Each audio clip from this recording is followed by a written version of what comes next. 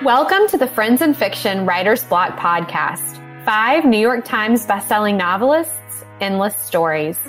Join Mary Kay Andrews, Kristen Harmel, Christy Woodson Harvey, Patti Callahan Henry, and Mary Alice Monroe, along with librarian Ron Block. As novelists, we are 5 longtime friends with more than 80 published books between us. And I am Ron Block. Please join us for fascinating author interviews and insider talk about publishing and writing. If you love books and are curious about the writing world, you're in the right place. Friends in Fiction is sponsored by Mama Geraldine's Bodacious Foods.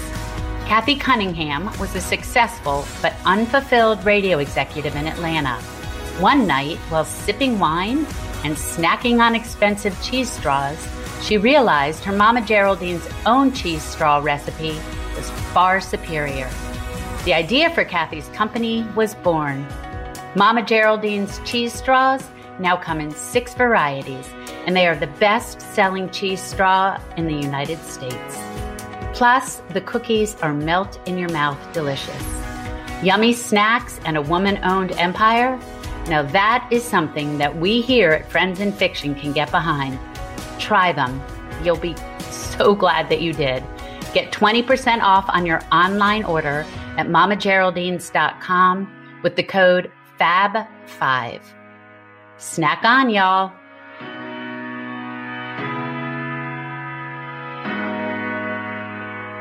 Welcome to the Friends in Fiction Writer's Block. Today we begin an ongoing series called Origin Stories, in which we will talk with amazing guests, dig deep to learn the kernels of their stories and their ideas for their latest work, and learn how those blossomed into some of our favorite reads. On today's episode, we are thrilled to welcome Chris Whitaker, author of the phenomenal We Begin at the End, of which Kristen Hanna wrote, a vibrant, engrossing, unput-downable thriller that packs a serious emotional punch. One of those rare books that surprise you along the way and then linger in your mind long after you've finished it. We are also lucky enough to be talking with Amy Jo Burns, the author of Shiner, which Booklist awarded a starred review and which I gave 1,000 stars. And Booklist said, this gorgeously written, plot-rich novel examines the complex lives of 5 beautifully realized characters. Being set in Appalachia, it is no surprise that the novel is also about story and its gradual morphing into legend. This memorable first novel is exceptional in its power and imagination. It's clearly a must-read. I am Patti Callahan Henry. And I am Ron Block. First up, we welcome Chris Whitaker, who is the award-winning author of Tall Oaks, All the Wicked Girls, and We Begin at the End. All 3 books were published to widespread critical acclaim, with Tall Oaks going on to win the CWA John Creasy New Blood Dagger Award, which is a mouthful of an award, an instant New York Times bestseller, and the #1 Indie Next pick, We Begin at the End, was also a Waterstones Thriller of the Month, a Barnes & Noble Book Club pick, a Good Morning America Buzz pick, and now an Amazon Editor's Best Book of 2021 so far. It is long-listed for both the Gold and the Steel Dagger Awards. When not writing, Chris works at his local library where he gets to surround himself with books, just like our Ron Block. Yay, we'll have that in common. Welcome, Chris. We're so glad you're here. Thank you for having me, and thank you for the lovely introduction. Thanks, Chris, for being here. We are so thrilled because we're both such huge fans of the book. But let's just start a little bit with you telling us about this novel, We Begin at the End, and a little bit about the thought-provoking title. Okay, so the story follows a year in the life of a 13-year-old girl named Duchess Day Radley, and the chief of police of the local town that she lives in California. They probably sound like they don't have that much in common, but they're both struggling to outrun the shadow of the death of a child that occurs in the very beginning of the story. And the book kind of follows them after this event 30 years later, and we find out, Duchess wasn't born then, but she's very much struggling with her mother, who is an alcoholic and a drug user, and Walk is the policeman that kind of cares for her and takes care of her. Though she would struggle to admit that, she claims that she doesn't need anyone. And a convicted killer returns to their town, and this guy used to date her mother 30 years ago, and Duchess is worried about him and the impact he's going to have on their small family, because she's kind of the carer to her younger brother as well. So she takes action, kind of preemptive action, and we get to witness the fallout of this act that she commits, and everything kind of goes wrong for her, and she has an eventful year, and we come along for the ride. It is quite the year for a 13-year-old girl, and you bring it alive, and it leaps off the page. But before we begin about talking about some of the other things in the book, I want to talk about your path to becoming a writer. Mm-hmm. I know you were a stock trader, which does not seem the normal path to writer. And you revealed some very personal things in a Guardian article late last year. Mm-hmm. And I've listened to your talk with Tim at Nantucket Books. We had our own book group about Duchess, where you revealed some of these same things. Mm-hmm. So as I told Ron, your origin story for this book is one of the most touching and extraordinary I've ever heard. Can you tell us a little bit about it? Of course. Yeah, I can tell you the story. Yeah, the story behind the story. I guess I go all the way back to the beginning when I was at school. I was not academic, shall we say. I didn't apply myself. I just didn't enjoy it that much. I like going to school. I like seeing my friends. I didn't like the work so much. So I used to cut school a lot and mess around. And I went out and got really drunk just the night before my economics exam. And I was so hungover, I missed the exam the next day. So I failed. So that kind of put paid to university. I mean, I could have resat, but to be honest, nothing appealed enough. I was one of those people that was eager to get out there into the world, what I perceived to be the real world, and start living. And I soon found out that it's a struggle, isn't it? I was just bouncing around from job to job. I did some bar work, which I loved. Worked in a bakery, which I also loved. Sold electrical cabling. I didn't like that so much. And but nothing really grabbed me. I expected to kind of fall into something. I don't know. Did you just do what you wanted to do, straight off? No, and I think that's why your journey is so fascinating, because rarely do we do interview people, and I do talk to authors who say, I knew from the moment I was 7 years old and I picked up Charlotte's Web that I wanted to be a writer. And I took a convoluted path. I worked at a bakery, Chris, so that's fantastic. Okay, I ate all the frosting. I worked at drive-thrus, but yes, I mean, my education is as a pediatric nurse. So when I hear how you went from all that and then suddenly you ended up in stock trader. So it was a strange route into that. It gets stranger still. So I was working as a real estate agent and kind of like a junior. Yeah, kind of like an office junior. And I was out dropping flyers and leaflets through people's doors. And it was early one morning in London. In North London, probably about 9 o'clock in the morning. And someone came up to me, just a random man, and asked to borrow my cell phone. And I knew I was going to get mugged because, being a Londoner, what's coming. A few of my friends have been mugged. So it was, I wasn't that surprised really. And I was 19, when you're 19 and full of bravado. And so I just said no. I flat out said no because he wasn't very big. I just thought, I'm not giving you my cell phone. And we had a bit of a fight, and he pulled out a kitchen knife, and I thought it was to scare me because it was too big, the knife. That's what I thought at the time. This is not going to happen. And then he stabbed me repeatedly in the side, and I didn't know because I had the adrenaline going. So I thought I was being punched. And didn't really feel much. I didn't feel any pain really. And then I looked down and saw just blood everywhere. And so I dropped my cell phone and my wallet, and he picked them both up and kind of made some threats as well at the time that he now knew where I lived and things like that, and ran off with them.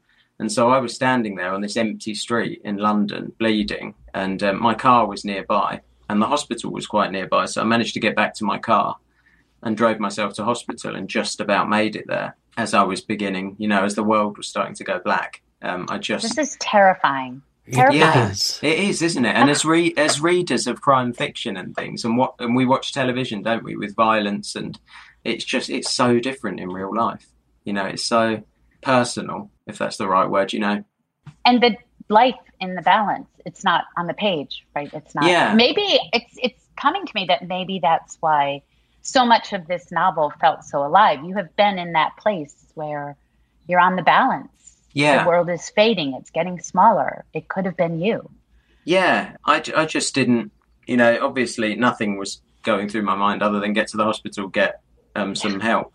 So I did, and they did help me. And I had some stitches, and I have 3 scars on my side, and which I kind of hate. I wish they would just, they faded a lot, but they're like a constant reminder of a bad time. But the consensus was that I was lucky, and I'd had this lucky escape. And you just, when people say it, what they mean, but you don't feel lucky at all.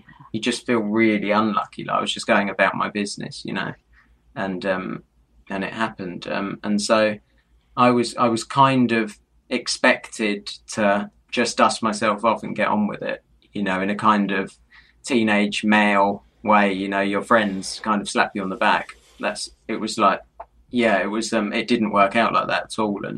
And I now know it was PTSD, but I didn't know anything at the time. I didn't know it was the lack of sleep, lying down at night and just running it over and over. Could I have done something different? Why did this happen? What if this had happened? And it's just mentally exhausting. And it just really took a toll, and it went on and on. And I had my older brother went to a really good university and has always been kind of a together person. And so my parents never had to worry about him. And so I didn't want to be the one that they had to worry about. So I didn't say anything. Oh, Chris. I know. But my family are a bit like that. My parents split when I was quite young, and my mum worked in a bakery in the day and worked in a liquor store in the evening, like most days of the week, and then some weekends. And she just never moaned. You would just, there's an element, that tough single mother thing going on. And so I didn't want to burden anyone, so I just kept my mouth shut about it. I just smiled and got on with it, and had a girlfriend at the time and just didn't tell her anything either. But inside I was in a real bad place, and I was not sleeping, not reading, not watching TV. I couldn't do anything like that, anything normal. And then I made a decision I was going to take a load of painkillers, and that was my way out of that situation. So I couldn't think of another one. And but at that time, I'd been to the library and I'd got a book. It was kind of a self-help book, and it talked about a technique where you take the incident, the trauma, and you change it. You change the character involved. You change the location, and you change the outcome if you want. You can write it in any way you want. And I think it's a way of taking control of something that you had no control of. And so I sat down and wrote Duchess, probably at like 1 o'clock in the morning. I wrote the scene. She appeared on the page close to fully formed. I had a strong vision of this girl wearing a Stetson, carrying a gun, very much a victim, but still strong enough to get through all the kind of crap that's thrown at her. And so I started writing, and I wrote the bar scene. There's a scene where Duchess's mother, Star, is playing the guitar, and she's being heckled by the drunks, and Duchess breaks a bottle and holds the glass up in the air, as in that way that she does. She deals with her problems head on, kind of. So I wrote this scene, and I went to bed, and I slept for about 6 hours, and I woke with that, that kind of shock that I had been to sleep, and I got some sleep because it had been so long. And I carried on writing. I wrote, it wasn't a book at all. I didn't even want it to be a book. I didn't want to be a writer. I just knew that there was something that was helping me in this exercise. So I carried on writing random scenes involving this girl that was struggling far more than I was, so if I was, and I projected onto the page, so if I was angry, she was 10 times angrier, and if I was feeling lost, she just had no hope at all. And it made me feel better that if she could get through these things, then I should be able to. That's kind of how I felt. Then I went out and got really drunk and was taking drugs at the time because I was struggling, and I drove my car off the side of the road and flipped it over. And went back to the hospital again to be stitched back together. There's a scar down my cheek. And didn't tell my family. Like, this was a good chance to come clean to my mum, because she was so disappointed in me. And I remember that conversation, about drink driving, and it was a bad time. But I went back to Montana, to Dutchess, to where I was setting it, traveled the 4,000 miles, and again got through that difficult time. And then we come to the stockbroking part of the story. So it was probably a year later that I began to think that I need to do something. I was in my early 20s and kind of directionless. And just by chance, I picked up a newspaper and read an article about this. It was kind of this guy splashed across 2 pages, and it was his life, and it was his Ferrari and his yacht and his mansion, and he was a stockbroker. And I did some research online and paid for my stockbroking exams and just got qualified. I worked really hard and studied for them, and then went into the city. And that was all I had on my CV. There was nothing I could write on it other than this. I've got this qualification. And one company out of the probably dozen that I went and sat in the waiting room of took pity on me.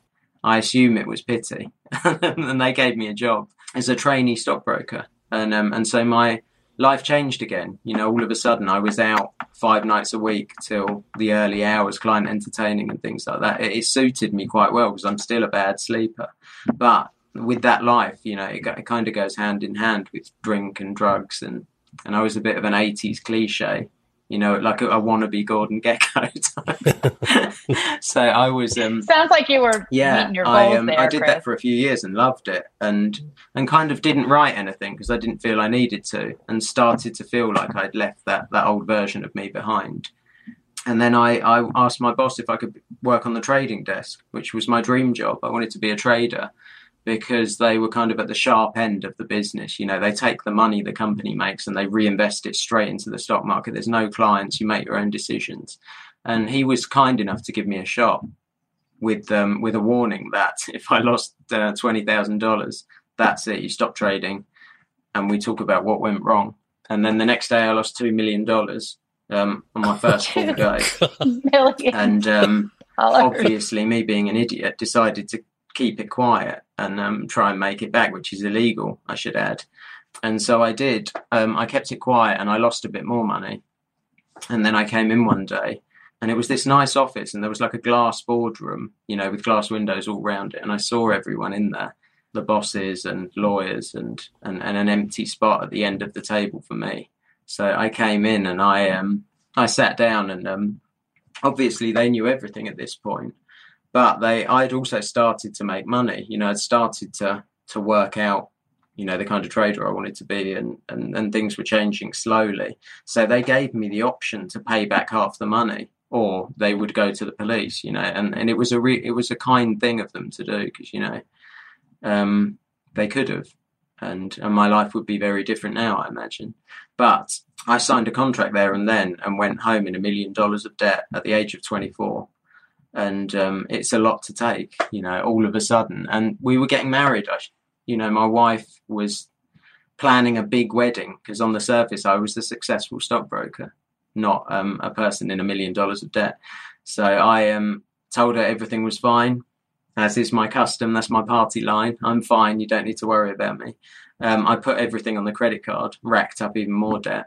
We just carried on. I was writing. I went back to Dutchess because I needed her again. I was right back taking drugs, drinking too much, because I couldn't. I worked so hard to get past the stabbing, and now I'd messed up like spectacularly. I just felt like biggest screw up, and went back to Dutchess, and she got me through it. Just sitting down, writing those scenes helped me. And I worked really hard, and I paid the money back, and it took years to pay off the debt, but I did. I still have the bit of paper that tells me that I'm debt free. I think I'll keep that forever. And then I read a book called The Last Child by John Hart. I don't know if you've read some John Hart books. Yes. Big fans. Yeah. So I read The Last Child, and it was brilliant. It was an eye-opening, kind of emotional, he's such a good writer. He's so talented. And then I read an interview with John Hart where he was a lawyer, a successful lawyer. He wanted to be a writer because it made him happy. he quit his job and just decided to write. And so I was nearing 30 years old. My wife was pregnant and a student. So we were kind of vulnerable, but okay, because, we were on the path we wanted to be on. I was making good money. And I quit my job there and then after reading that interview. And I read it at my desk. Yeah. And so I came home and told my wife that I was going to be a writer, which was, you can imagine the reaction. Oh, sure. Yeah, not knowing that I'd ever written anything before, to suddenly say I'm a writer now, it was mad. It's as mad as it sounds. But I think she knew that I hadn't been happy, and she was okay. She's brilliant. She's very supportive. And she said to me, let's do it. Let's the next day we put our apartment on the market and sold it, and we got rid of our car, and we just changed our lives to give me this shot of being happy and doing something that I wanted to do. And so we moved to Spain for a while, where I got writing Tall Oaks, my debut. And then we came back, and that's when the book got, I discovered that you needed an agent and a publishing deal. Who knew that, Yeah, surprise. Yeah. Minor details. I know. And getting an agent is a difficult thing to do. It's quite competitive. I didn't know any of this. Had I known it, I might not have done it, but I just went into it blind, just because writing was the only constant in my life and the only thing that kind of made sense and made me feel better. So I thought there must be something in it. So you mentioned at the start the book won a dagger, which is like your Edgar's. So we flew back, and I signed with an agency, got a publishing deal, and won the dagger, and then took a job in the library alongside writing, and wrote another book. And before I got back to Duchess to We Begin at the End. And interestingly, so I wrote We Begin at the End, and then I was working at the library when I got an email from John Hart telling me that he had read the book and really loved it. And my instinct was to email him back and tell him that he'd saved my life. And I stopped myself because he would have thought I was insane. But I have since done an event with John Hart and told John Hart the John Hart story, which was a really nice moment. And I sent it to him because I think it's a nice thing, to tell someone that they've had such an impact on you just through their words.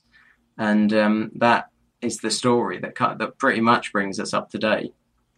I think we can say that John Hart might have saved your career, but I feel that Duchess Day Radley saved your life. I think so. I think so. I don't know if I would have had the courage to quit my job had I not read the inspiring John Hart interview. But I like to think I would have found my way back to Duchess. But I didn't even want it to be published. I didn't. It felt, it's so weird to say, but it's a story about a 13-year-old girl, but it feels so personal to me because I remember mentally where I was when I wrote every scene in that book. So I said that I would write it because it was kind of calling out to me. There was a file on my computer marked Duchess, and every time I log in, I just saw it and I felt like there was unfinished business. So I got to work on it and just spent years, probably 5 years or something like that, working on Duchess and turning it into a book before Amy Einhorn got her hands on it and properly turned it into a book. Because, at that point I was still wobbling. I didn't really want it published. I didn't know what, I didn't want to put it out there. And she made everything better. Her and the team at Holt, they kind of held my hand through it and guided me. And now we have a finished book that you've read, and it's, I'm lucky. I feel really lucky. And I walk around saying, I am an outlaw. Me too. Whenever something comes at me, I'm like, I am an outlaw. Yeah, exactly. Thank you, Duchess Day Radley. Thank you.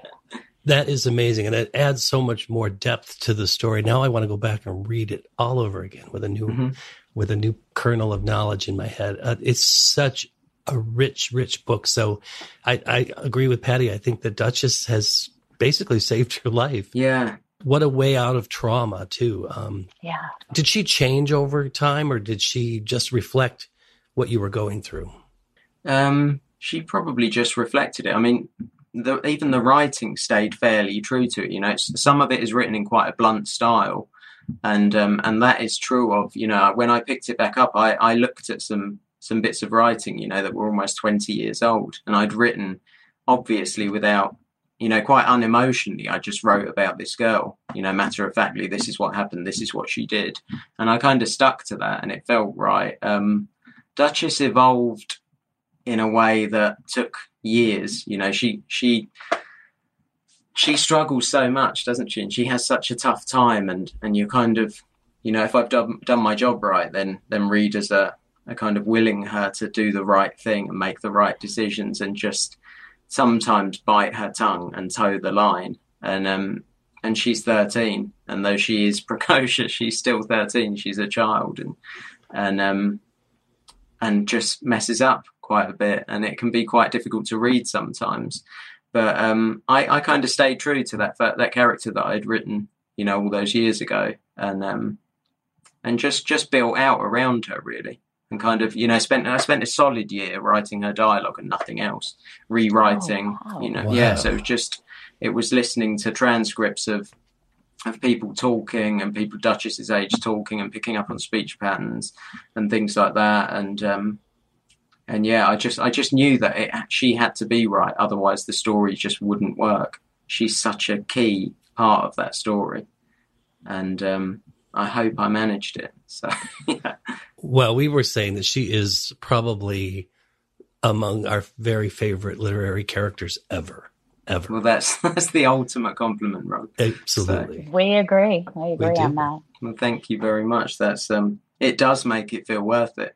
Just I've wondered, if the hard work, it's that kind of, all consuming, don't have much time for anything else. And if the book's not going well, I'm kind of, I go quiet, and my kids sometimes worry about me, and I do wonder sometimes if it's been worth it, and I think it has, for the most part. I agree. I think that people, when they read this, will see their own way out of trauma, especially when they hear the backstory. Mm-hmm. It's so generous and open-hearted of you to share the backstory, because it's just as powerful as the book itself. Yeah, well, I discussed it with Amy going into it, how honest I'm going to be about it. Mm. And to tell it any other way just wouldn't be the truth, and when people ask where Duchess came from, where the story came from, I have faith in people understanding and being kind, and everyone has been. But on the flip side, I worry about my children one day, picking up this story or Googling me and finding interviews and because I've told them it's a shark bite on the side, with the scars. I got bitten. Daddy got bitten by a shark. Yeah, it's like a badge of honor for them. Yeah, I'll have some explaining to do. But the Guardian article you spoke of is the first time my dad ever found out that story. So you're kidding? Oh, no, my. And my wife didn't even really know it. So I might do it differently if I had my time, because he phoned me and he said, "There's an article about you in the Guardian. Is it true?" And I said yes, and then he had to go at me for taking drugs. So that was wow. I know. So I guess there's a cost to truth, but the flip side of it is how much it's going to help heal other people's stories. Right. I think so, and I think we live in an age where the stigma about mental health and it is going away slowly. It's easier for people to talk about their feelings and their mistakes, more importantly. Because I'm not proud of a lot of the stuff I've done, but, would I have written this book, without those experiences? Without doubt, I wouldn't have. I might not have been a writer. Yeah. So you have to believe sometimes that, you're a product of all the things you've done, both good and bad. It's astounding. I'm just blown away by this. Thank you so much for sharing such personal stuff. I had no idea. Thank you for joining us today. This has been the most fascinating glimpse into an origin story and process. And we're going to have you back, because I have a whole bunch more questions about Montana and working in libraries. And one of your books was set in Alabama, where I live. Okay. So, yeah. But this was so generous of you. And of course, yeah. Such a beautiful story. Thank you. I talk a lot. So yeah. Hey, talk all day. I'm here for it. We are along for the ride. It's always such a joy when the personality of warmth and open-heartedness matches the book. It's it's as if the book and you have melded together, and I bow to that. You're amazing. That is so perfectly put, Patti. I couldn't agree more. Thank you, Patti. That's a lovely thing to hear. I also like the way you say Patti. It's much better. Everything's better in a British accent. Everything. You could say something really horrible to us and we'd be like, yeah, that sounds awesome. I won't, but yeah, okay. All right. Thank you, Chris. Thank you, Chris. Thank you for having me.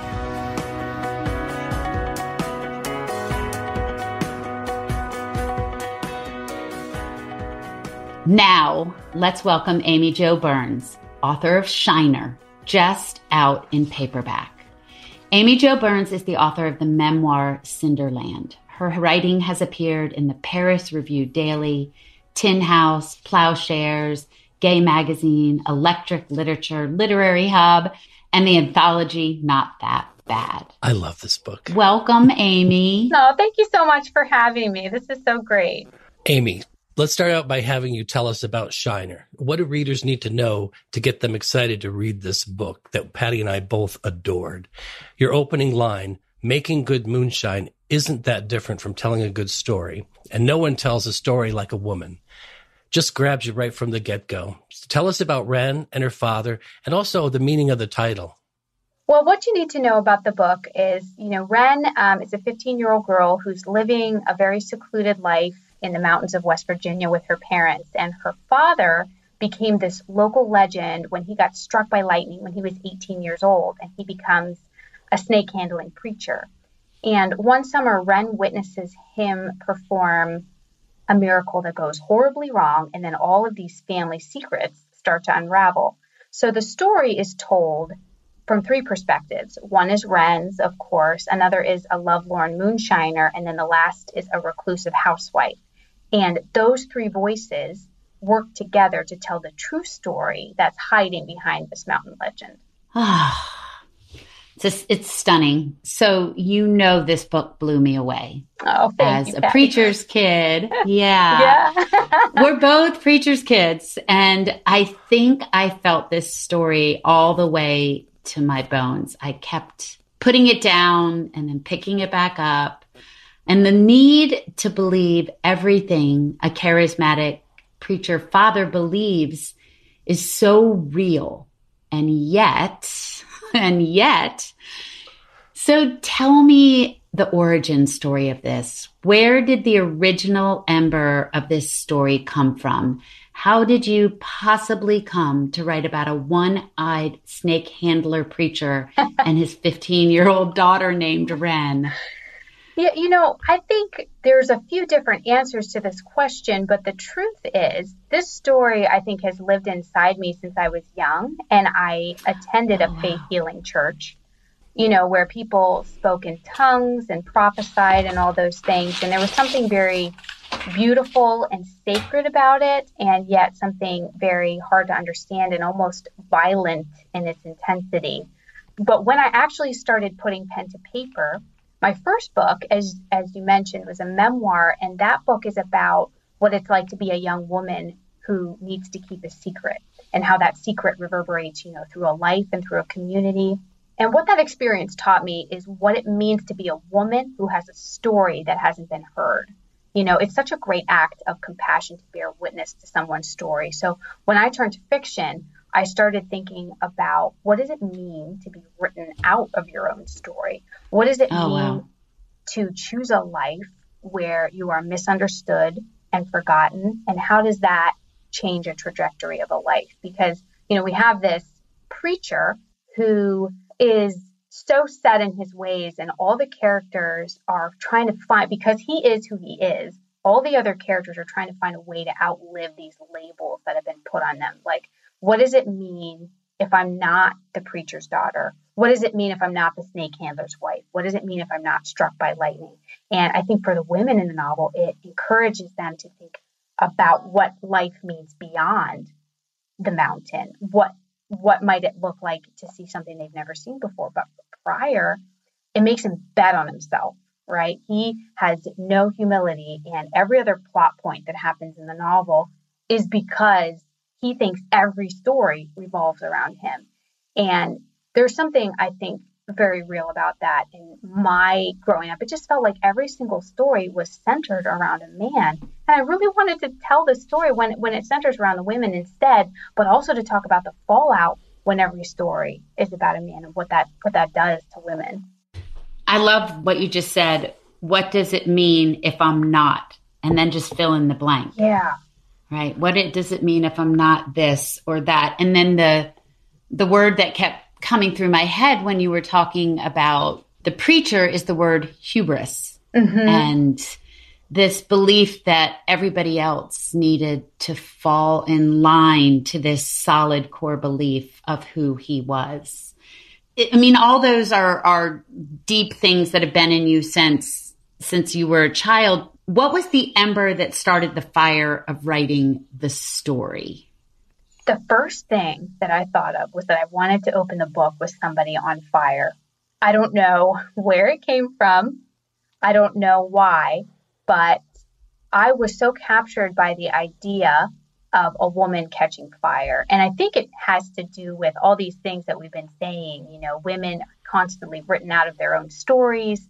And I wanted to just have a very tangible example of that. I had nothing else to go on. I just saw this woman catching fire, and then I wanted there to be something that looked like a miracle, but it turned out it really wasn't. And there was all this fallout from that. And it was interesting because when I started to write, I tried to keep going forward from that moment. Like, what happens next to this woman who catches fire and then her best friend's husband puts the fire out? That's the opening scene of the book. But what I found that was so interesting was that the story was pulling me back, right? Pulling me back in time. I couldn't go forward without going back. And I realized that is because I think that the way women tell stories works backwards. You know, we think back through our mothers and all these things that aren't said and all these secrets that were kept. So even when I started writing this book, I wanted to write about what it felt like to be the daughter of a man like this that sort of sucks the air out of any room that he's in. But then I realized as I was writing it that the real power and the real miracle comes from these women who aren't showy, right? They have a very real faith, but it doesn't have to have all these bells and whistles on it. You know, Breyer is somebody who thinks a miracle has to look like a lightning strike, right? It has to come with this capital M God stamped on it. And Wren then is looking for miracles that are all in the wrong places, you know? So part of her growing up and her coming of age is realizing she does believe in miracles. They just don't have to look like what her dad told her they have to look like. They are there at her fingertips when she sees these women in her life continuing to sacrifice themselves for each other. And I didn't know that when I started writing the book. It was something that I feel the book gave me that I wasn't expecting. I was sort of thinking, I'm going to take down, you know, this patriarchal society. But what it gave me was that women are building themselves up. I couldn't see the story behind the story, even though when I started, I said, I'm going to tell the story behind the story, but I didn't know what it was. You know, I had to find it. And that was so meaningful for me. And I think that is what this book will always give me, and why I hold it so close in my heart, is that there's just this everlasting love and gift of women. Doesn't matter if they're seen or if they're not, it's there, you know? And so that's, I think, when I think about the book, what resonates with me. Whoa. That's fascinating. Whoa. I mean, we talk a lot about, between us at Friends in Fiction and with Ron, about how books give to us as much as we give to them. Mm-hmm. And that sounds like that's what this book did to you. It really did. And something else that this book taught me too, and you probably feel this way too, Patti. I mean, when I start writing, I'm usually writing about something that I'm grieving or something that I don't understand, because so much of a good book is asking the right question, right? It's not about finding the right answer, you know. And I think the question I was asking myself in this book is, if you can't change your circumstances, where do you find your strength? And every character in the book answers that question in a different way. And I realized for me, in answering that question, is when I can't change my circumstances, I find joy in telling stories. And so anytime I can sit down and pinpoint where the joy is coming from, because I'll always be able to put my finger on where the grief is. That's sort of, I think the way I'm naturally wired. But for me, it becomes a real story when I say I'm getting joy from this, and that was what happened with Moonshine. I mean, that came out of nowhere. The book is, about miracles, certainly, but it's also about the miracle of moonshine. And that was such a surprise when I was writing the book that I didn't expect to include. And then it became this backbone because it gave me so much joy to write it. I love it. I love it all. So you talked a lot about your connection to Appalachia, and it can be very stereotyped, and it sounds like you broke through that a lot. Did you have any influences from growing up and things that you based some of the characters on? I wanted to write a book about Appalachia because it is such a stereotyped place that's often lampooned for being poor and, uneducated and ignorant. And my experience has been that there are people living fully textured lives, and I wanted to put that on the page, all of its splendor and complications. The people I know there, the women I know there, they have lived life full of dreams and triumphs and failures, and I wanted to show all of that on the page. Women in particular, I think, Appalachia is an area that continues to be emptied out for the rest of the world, whether it's coal or steel or strip mines. And the women in China that I wrote about, that's exactly what they do. They're continually giving. And there's something that's so beautiful about that, but there's something that's also so chilling about that kind of loss. And I wanted to be able to capture that on the page. I think the women in my life that I've known, my mother certainly is such a strong woman who grew up much like Ruby did in the novel. Ruby is Ren's mother. My grandmother, I based a lot of Ruby's opinions in life on her. My grandmother was just like her, where she would never buy anything new. She would go into her closet, look at her bin of fabrics, and that was that. She sewed, my dresses, all that sort of thing. And I wanted to show that kind of strength that's not making something out of nothing, but making something out of what already is. That to me felt like what it means to be an Appalachian woman. So I wanted that line is one of my favorites in the book when I describe her, because I just think there's so much strength in sort of taking what you have and remaking it into something new. Well, I felt like I was there. And I know that you grew up in Western Pennsylvania, which is a different part of Appalachia than we're accustomed to hearing about, right? Yes. And actually, it's funny. I was not familiar with the term Appalachia or the Rust Belt until I left when I was 18 and went to college. And I got a lot of questions about, why are you named Amy Jo? And, what is this accent you had? And I realized, again, that there was this sense of outside pressure looking in on someone like me to define me, as a hillbilly or whatever. So I had to, it was a lot of culture shock in leaving, with like reverse culture shock, to sort of look back and say, oh, that's how the rest of the world sees us. It's these terms. I never heard the term faith healing church even until I left. It just wasn't like terms people used. So it was really interesting for me, and maybe part of my own development as a person, to kind of see there's what the rest of the world thinks is true, and then there's what I know is true.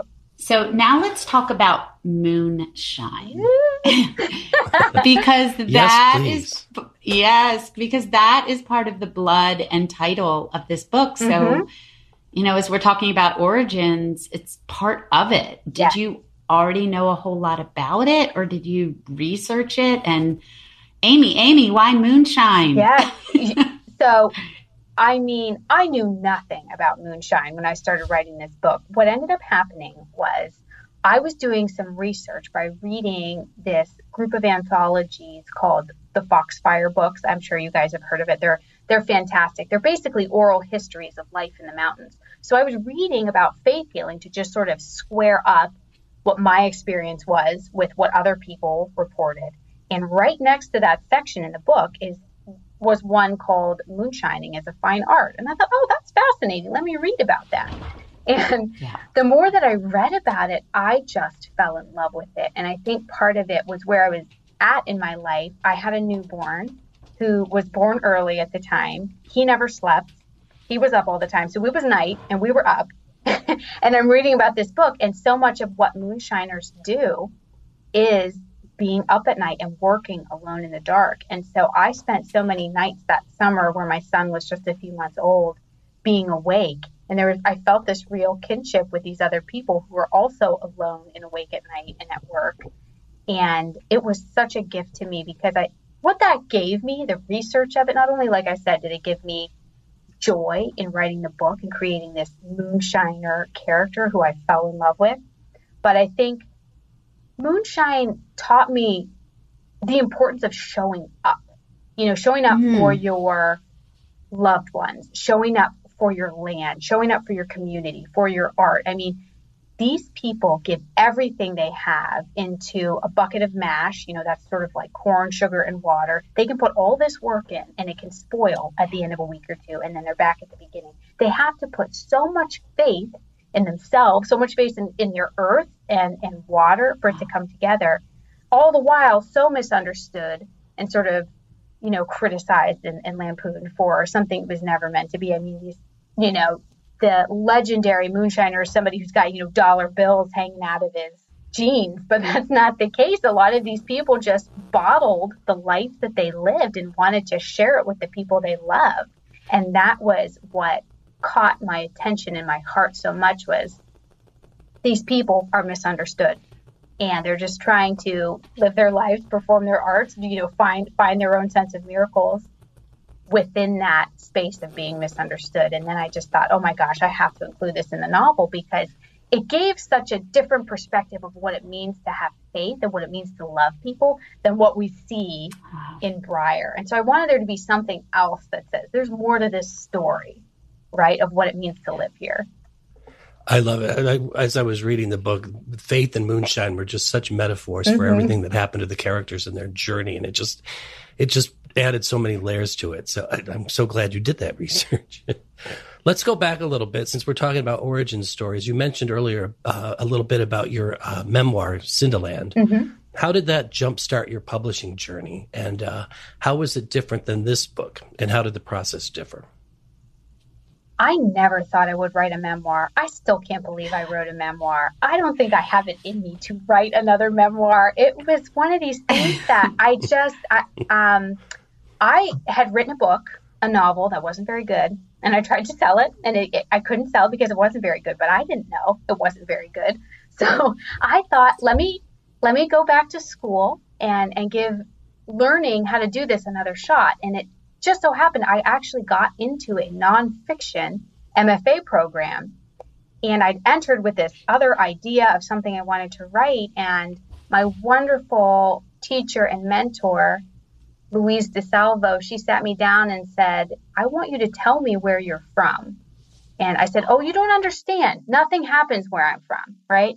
But that wasn't true. The truth was there was so much that happened where I was from, but I was afraid to tell it. Or I thought, if I tell this truth, it's going to come at the price of everything that I have and I hold dear.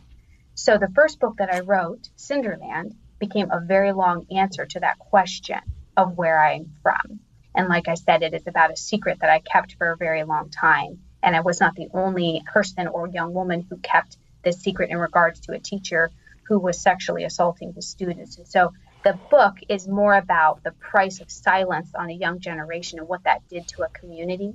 So, it's a very sobering book, but something I'm so proud of, because when I look back at that book, I see me writing about my first love, which was my hometown, and our breakup story and why it couldn't work out and why I had to leave and why I missed it every day and I can't ever live there again, When I finished writing it, though, I was so sick of myself.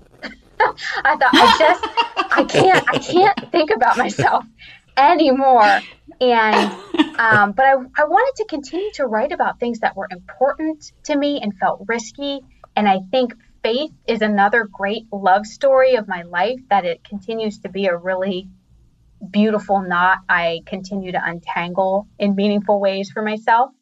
But I just didn't want to talk about me. You know what I mean? So I said, I'm going to try another novel. And I felt like I could breathe. I mean, there's something that is so beautiful about memoir. It's extremely introspective, and it taught me a way of being in the world that I think is very useful in terms of thinking about how the past continues to imprint the present and the kind of present person I want to be. And I think that served me really well when I transitioned into fiction, because fiction just feels like wide open spaces. And I love that. And it felt like, when I was a memoirist, I had no choices. I had to stick with what I did, what the truth was. But then when you switch to fiction, you kind of feel like, oh my goodness, there's so many choices, So it helped me to think of it as, in both circumstances, I'm the driver in the car, right? But memoir kind of exists in the rearview mirror, whereas fiction is at the horizon. And I think as I'm able to continue having conversations with myself about those two genres, it helps me plant my feet in one or the other. But it was such a joy to be able to write about things that felt intimate to me, but not have it be me. And that was sort of the birth of Ren, who is like me in that she's got such hope in the world, and Ivy, who's the best friend, who has so much cynicism that I also have. So it was really fun to kind of assign little bits of myself into the characters so they have some skin, but to also make them nothing like me. So it felt like I could hang out with other people, have other friends other than myself. Yeah. Well, I can say that we are so thrilled that you told the truth in two different ways, because that's what you're doing. You're telling the the brave and courageous truths of our lives, and one in memoir and one in this astounding book, Shiner. Amy, thank you so much for being with us. This is such an astounding book, and everyone out there, it is now out in paperback. Amy Jo Burns' Shiner, go get you one. Thank you for tuning in. Join us every week on Facebook or YouTube, where our live show airs every Wednesday night at 7 p.m. Eastern Time. And please subscribe to our podcast and follow us on Instagram. We're so glad you're here.